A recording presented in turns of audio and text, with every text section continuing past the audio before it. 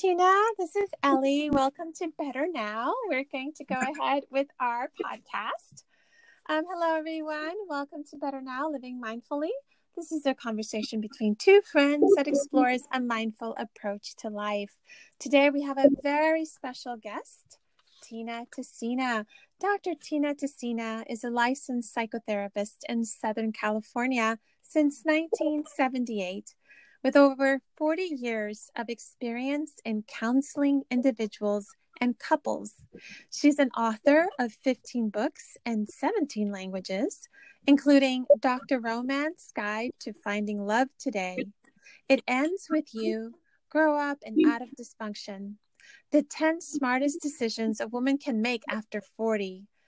Love Styles, How to Celebrate Your Differences. And the 13th Step, How to Be Happy Partners Working It Out Together. She writes Dr. Romance blog and the Happiness Tips from Tina email newsletter. Online, she is known as Dr. Romance. Dr. Tina appears frequently on radio, TV, video, and podcasts, including on generousmarriage.com. She tweets at Tina Tessina. Welcome, Dr. Tessina. We are just so honored and delighted to have you on our podcast. Thank you. I'm so delighted to be here. Thanks for the invitation. Of course. So you are a friend and colleague of Georgiana, and she has spoken very highly of you, especially in terms of your understanding of mindful communication in relationships and with couples. So I was wondering if you could tell us a little bit about that. Yes, mindfulness is really important in a couple relationship. If you're not being mindful, you're not in your right mind, and you're not going to say what you intend to say or what you would say. If you lose focus and get upset, words come out of your mouth that you never intended. So mindfulness can fix all that and do a lot of healing in the relationship. So how can we get to a place that's not really centered and grounded in our feelings when our feelings get hurt, especially if it's someone that we love and we feel vulnerable with? What can we do to kind of like get out of that place of just like reacting? Well, the first thing is to stop for a moment. Take a couple of breaths. Let the flood of adrenaline that's happened when you get upset settle down. And then you can think about what you need to say that's really going to be effective for you. Because a lot of what we say when we get upset is totally ineffective for us. So it's interesting because I remember one of my friends telling me, like, what is the message that you want to communicate? And sometimes I guess that message gets lost. And like you said, the adrenaline and the feeling. So we're going to pause and we're going to think about the message. And then what? How do we know that our partner's ready to receive it? Like, what can we look for? Well, look for your partner to be paying attention to you and to be open to you. If they're not, then maybe it's your turn to listen instead of to talk to them. Maybe you need to listen for a little while until they become more receptive. And so what are your tips on listening? Because sometimes, when like I was told today, I was like, you need to listen. And I was like, okay, like I can just like, sometimes I think of listening as just hearing what someone else is saying. But what is your definition of listening? Well, I like to talk about active listening, which you would probably call mindful listening, which is to pay attention to what's being said and all of the physical and emotional signals you're getting along with it. And what we tend to do is want to react right away. But what really works better is to respond, which means to think a little bit about what you need to say and then respond. And maybe not right away. Maybe we need to wait long enough that our partner has a chance to calm down and say everything they need to say. Mm-hmm. I think go ahead. I think the most important words in a relationship are tell me more. Those are the most important 3 words in a relationship. Tell me more. Because if you don't understand what's going on and you respond, you're going to go in a direction you don't want to go. Mm-hmm. And then when they are telling you more, what Mm-hmm. is it that you recommend for us to kind of like take it in? Like, sometimes you're just listening, but you're really thinking about what you want to say. Yes, that's right. That's right. And that's defensiveness. If you're thinking about what you want to say instead of listening, then you're defending yourself. And that's not going to get you anywhere. What you need to do is just really listen and try to understand what the other person is saying to you. And if they're saying it in an angry way or a loud way or, an excited way, it's harder to hear. But that's when you should get more calm.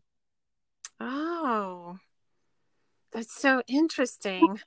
It's interesting. I thought back at when I had studied psychology back at Pepperdine, and I thought this one thing that one of my professors said, and it was like, anger is a secondary emotion. And I'm like, what does that even mean? And they were like, yeah, if you look underneath anger, you'll find fear. And That's right. that was such a takeaway for me. So that when I saw someone who was angry, like really just tearing it out, just like yelling and stuff, I always thought that person must feel really vulnerable right now. That's right. Really afraid. And so they do what they do in the animal kingdom. There's so many animals and birds and whatnot that puff up big when they get scared. All their feathers or their fur or whatever stands out like a porcupine. And we do that too, but we do it emotionally and with words. And it looks angry and it sounds angry, but what it really is scared. Mm-hmm. So if your partner's defensive, what they're afraid of is losing you.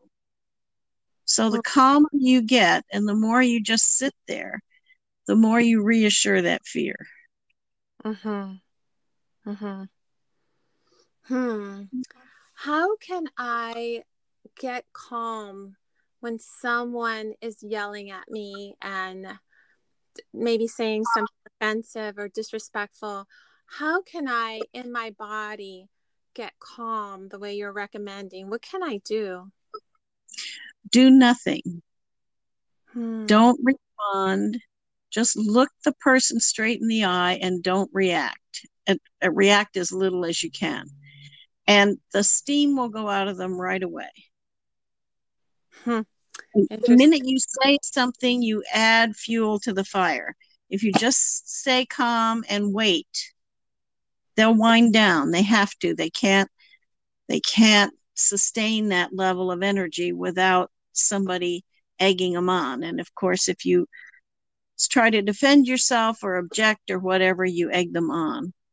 Kind of reminds me of an animal. Like if you're in the woods and you see a deer and you're walking towards a deer and the deer doesn't move.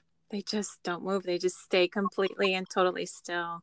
Kind of like funneling that energy of the animal, just being completely still. That's right. That's beautiful. And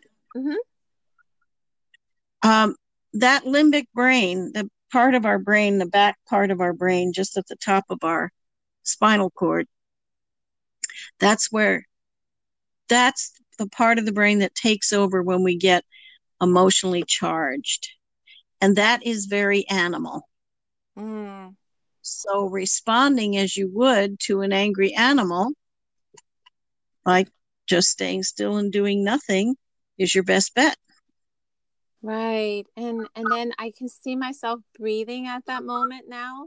Yep. Like, now Yep. that you've described it more, I can kind of think about maybe just like being really calm and just breathing, inhaling and exhaling, and just taking it in. Um, Yep. how can I not take the hurt in? Like when Well, someone is yelling with the that's where the mindfulness comes in. You need to be mindful that whatever's going on with your partner is really not about you. Not when they're charged like that. It's all about them. And it's all about maybe, what their mother said or their father said when they were 4 years old. And that's been triggered, and that's where they are. And that's why they're scared, because they feel like a 4-year-old in an unfathomable situation. And that when you stay calm, they will calm down, and then they have access to the front part of the brain, the prefrontal cortex again, and that's where the thinking and the mindfulness happen. Mm-hmm. This almost reminds me of being a mother with a child who's having a tantrum. That's exactly right. That's what it Right? is. It's always a tantrum, and tantrums are always about being afraid. Mm-hmm. And now that I see that as being a tantrum, and I can imagine a baby having a tantrum and someone who's defenseless or vulnerable, then I can move towards it with loving kindness, and That's I right. can embrace them. You know, That's right. my husband would always say in the early parts of our marriage, if we're going to have an argument, we need to hold hands. And I was like, I don't want to hold your hand right now. That's wonderful. That's what I get couples to do in my counseling practice. Yes. They have something difficult to say to each other. The first thing I do is ask them to hold hands. And the minute you do that, you can feel the energy in the room calm down. That's lovely. Because that says non-verbally, we are connected. This isn't going to disconnect us, even though we're upset about something right now or we disagree about something. We are connected. It's not going to disconnect us. And then everybody calms down. Mm-hmm. Mm-hmm. That's great. That's such a beautiful symbol of, moving towards the same goal and direction of having that connection with each other. Yeah, that was very smart on your husband's part. Yeah. Sounds like you got a good one. Yeah, I got a good one. It's been 25 years so far, so Yeah. hopefully we got 25 more years to go. Yeah, we just passed 38 in May, so Oh, that's so it's wonderful. it's really wonderful, isn't it, when you can form a partnership with somebody that lasts like that? I don't think people really understand and appreciate. I don't think younger people understand and appreciate how important that is. They're kind of down on relationships right now, but really, that's such a wonderful atmosphere to be soaking up, that connection between you and somebody else, somebody who loves you. Mm-hmm. And I feel that one of the things that has really helped us as a couple is the fact that he wouldn't give up on me. Like, Absolutely. sometimes I just want to throw in the towel and say, okay, and I can't do this. And he would say, well, we're married, so that's not an option. What a wonderful thing for him to say. And he sounds like he's good at staying calm when you're not. Yes, he is. We kind of play that role for each other every once in a Yeah. while, Yeah, that's really good. To balance each other out is very valuable. Mm-hmm. And having that person, whichever partner it is, stay grounded. Stay grounded for the other partner when the other partner is feeling through emotions or conflicts or anything else. Just to have that rock that you can hold on to, even though you don't want to hold on to it, but it just allows you to, it just holds you down and grounds you. Kind of like holding hands when you're, or even turning on the lights. Have you ever had that moment when it's late at night and it's like 2 a.m. and you want to have a conversation with your husband because something's on your mind and they just want you to be quiet? Well, yeah, at 2 a.m, they just want you to be quiet. Like, Right? It's like, Right. wait a minute, I just figured it all out. And it's like, wait, what? Like right now? Yeah, Mhm. you know, and just, also like turning on the lights. Because sometimes things happen to us at night and you're talking and it's dark and you can't see each other. And it's like, Mhm.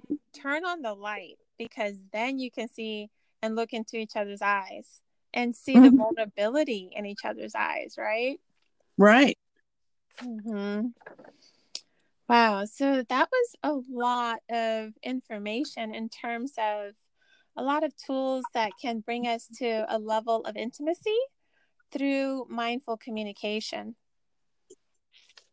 Yes. Being mindful is so valuable. It's not always easy to do, but I had a vocal coach. I sing, and I had a vocal coach, and she said to me about nervousness, singing in front of an audience.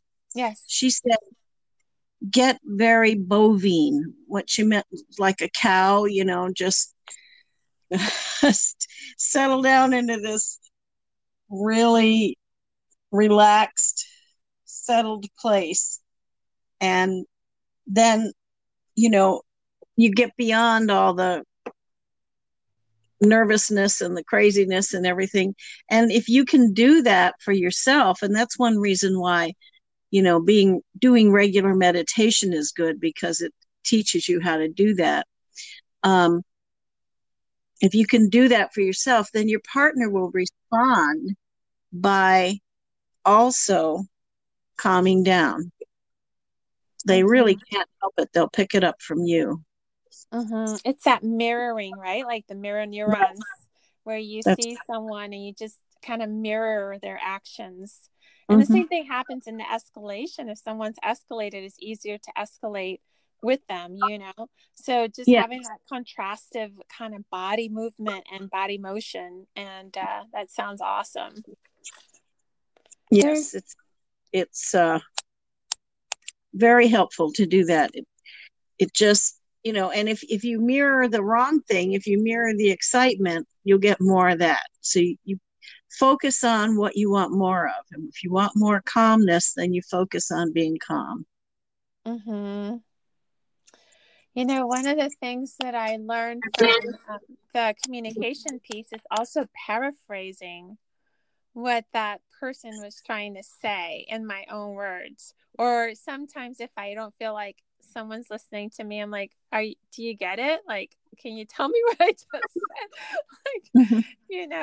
Because Mm-hmm. having that validation of having someone tell you what you just said is so important. Sometimes you just need that. That's right. And as a therapist, I often say to my clients, especially now that we're on the phone a lot, um, I say, does that make sense to you? Oh, Did you understand that? Um, just to make sure that we're communicating the way I think we're communicating. right.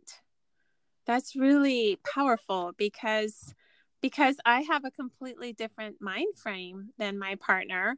They might be interpreting even the same sentence in a completely different way. That's Hmm. right. That's right. Because I think that we all grew up on different planets. And, there's that men are from Mars, women are from Venus, but I think we are all from different planets. And we don't understand what other people take for granted. And they don't understand what we take for granted because Mm. we grew up in different environments, completely different environments. And anytime two people get together in a relationship, that combination has never existed before. So it all has to be worked out from scratch. Hmm. That kind of reminds me too of how applicable this is to any relationship that you might have in terms of colleagues at work or, neighbors or friends or family members, and understanding that their their childhood, their attachment, their background is affecting the color and hue of their conversation and their approach to interacting with us. Right. And And it's the lens through which they see you and the rest of the world. hmm, We all have a lens, that we were fitted for. at birth, so to speak, by the environment we were in. And we can overcome a whole bunch of that by doing conscious work and being mindful. But it's still there. We still have a tendency right now in the culture. We're talking about white privilege and that lens. Mm-hmm. And I said the other day on Facebook, there was an article about how in my city, all the violence perpetrated by the police department. And I said, I didn't know this because it's white privilege. They're always nice to me. Mm-hmm. And that's the lens I see things through. And I have to do some work to get outside of that lens and see it as it would look to somebody else. Well, so the same thing applies in your relationship. Right. That is so powerful to be able to see it from his or her lens, right? Mm-hmm. Because we're so caught up in our own lens, on our own story, that seeing it from their lens, wow. Okay. So I often suggest when somebody's not getting along, for example, if you have a difficult relative or a difficult somebody, or you're just going through a difficult period in your relationship, to try and explain it from their point of view, which is going to be totally foreign to you. But if you can explain what they're saying and doing from their point of view, you're going to have a much easier time connecting with them. Mm-hmm. And also being vulnerable in front of them. I had a situation where there was just this, I don't know, this countertransference between me and a colleague, and I couldn't tell what was it about me that triggered things in her, and I didn't know what triggered things for me from her. Mm-hmm. And once I became really vulnerable and shared it broke all the walls, and we were able to really appreciate each other. But just being vulnerable in front of your partner and just sharing from your heart, right? That's right. It's great. And to, get it that you're not right. Mm-hmm. And they're not wrong. They're not right or wrong either. That I don't think in relationships there is any right or wrong. There's just what works. And I see couples all the time getting caught up in who's right and who's wrong, or what's the right thing to do and the wrong thing to do. But really, if you just focus on what works, what's going to fix this problem? What are we working on? What are we working to achieve?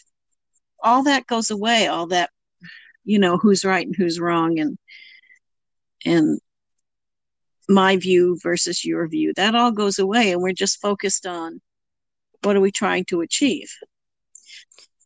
Can you focus on what you're trying to achieve without having that conversation about values first? I can see people with completely different values, but if you just focus on what you're trying to achieve for that moment, can you just go from that moment on to the next moment and on? Yeah, just focus on what you're trying to achieve. You know what your values are. The other person knows what their values are. What you're trying to achieve is somehow related to those values, but you don't really have to have that side discussion. You just need to focus on, what do we want to do here? What do you want to do? What do I want to do? And what do we want to do together? Mm-hmm. And you know what a Venn diagram is with the overlapping circles? Yes. Me and you and where we overlap. Right. So sometimes what we want to achieve as a couple has kind of three different parts. My part, that is different from your part, and then our part, which is where we overlap. And we want to achieve all of those, and we can make enough room to do that. It's such a powerful symbol for the complexity of enmeshed relationships. And when you're so together that you're you don't see yourself as separate, but you see yourself as one. I always struggled with that because I always gave myself completely and totally to the relationship, and actually saw the title of your book about how you can be your own person. I'm like, oh, I got to read this one. Yeah, Oh, that's here it why it is. was such a popular book, I think. How to Be a Couple and Still Be Free. Yeah, that's the one. I'm looking That's at it the right one. now. Yeah. Oh, gosh, I wish I would have had that when I was 20 something. It only took me 20 years to figure that one out. Oh, gosh. Well, gosh, you've really offered so many tools today for us to move forward with loving kindness and mindfulness in our relationships and our communication. You know, words have a lot of power. They do. Mm-hmm. Well, thank you so much, Tina, for being with us today. And we want to invite our listeners to read the description in the podcast to find out more about Dr. Tina Tessina. You can, she has a blog, social media account, email. You can reach her at her website,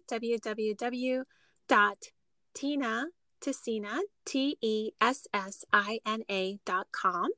And more information about Dr. Tessina will be on our description. You can follow us on our podcasts on Apple Podcasts, Google Podcasts, and Spotify, as well as Anchor, to follow Dr. Tessina's work. And she also has a Facebook page, I believe. So, yes, thank you so much, Tina. This was wonderful to be with you. Thank you, Ellie, and thank you, Georgiana. I always appreciate these opportunities, and I've loved having this conversation with you. Same here. Have a beautiful day. You too. Bye. Bye.